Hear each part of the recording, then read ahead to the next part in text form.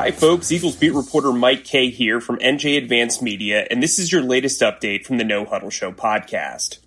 The Eagles are now 2-5 following a disappointing 33-22 loss to the Las Vegas Raiders on the road.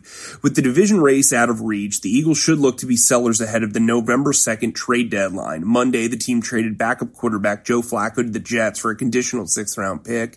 The pick can turn into a 5th-round selection based on Flacco's playing time. The Eagles claimed quarterback Reed Sinnett off waivers on Monday. Sinnett was waived by the Dolphins on Saturday. Sinnett has served as a deep-depth developmental quarterback for the Dolphins for the past 2 seasons. He has never appeared in a regular season game. Eagles head coach Nick Sirianni said the team claimed Sinnett because they liked what they saw from him in the preseason this summer. The Eagles won't make a move at quarterback ahead of their Week 8 matchup against the Lions after trading Joe Flacco and claiming Reed Sinnett.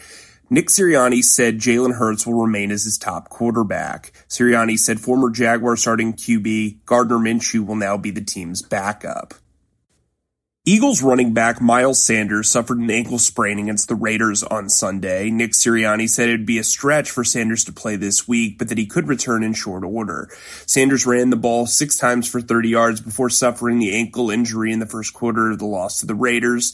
The Eagles will rely on Kenny Gainwell, Boston Scott, and Jordan Howard at running back with Sanders sidelined.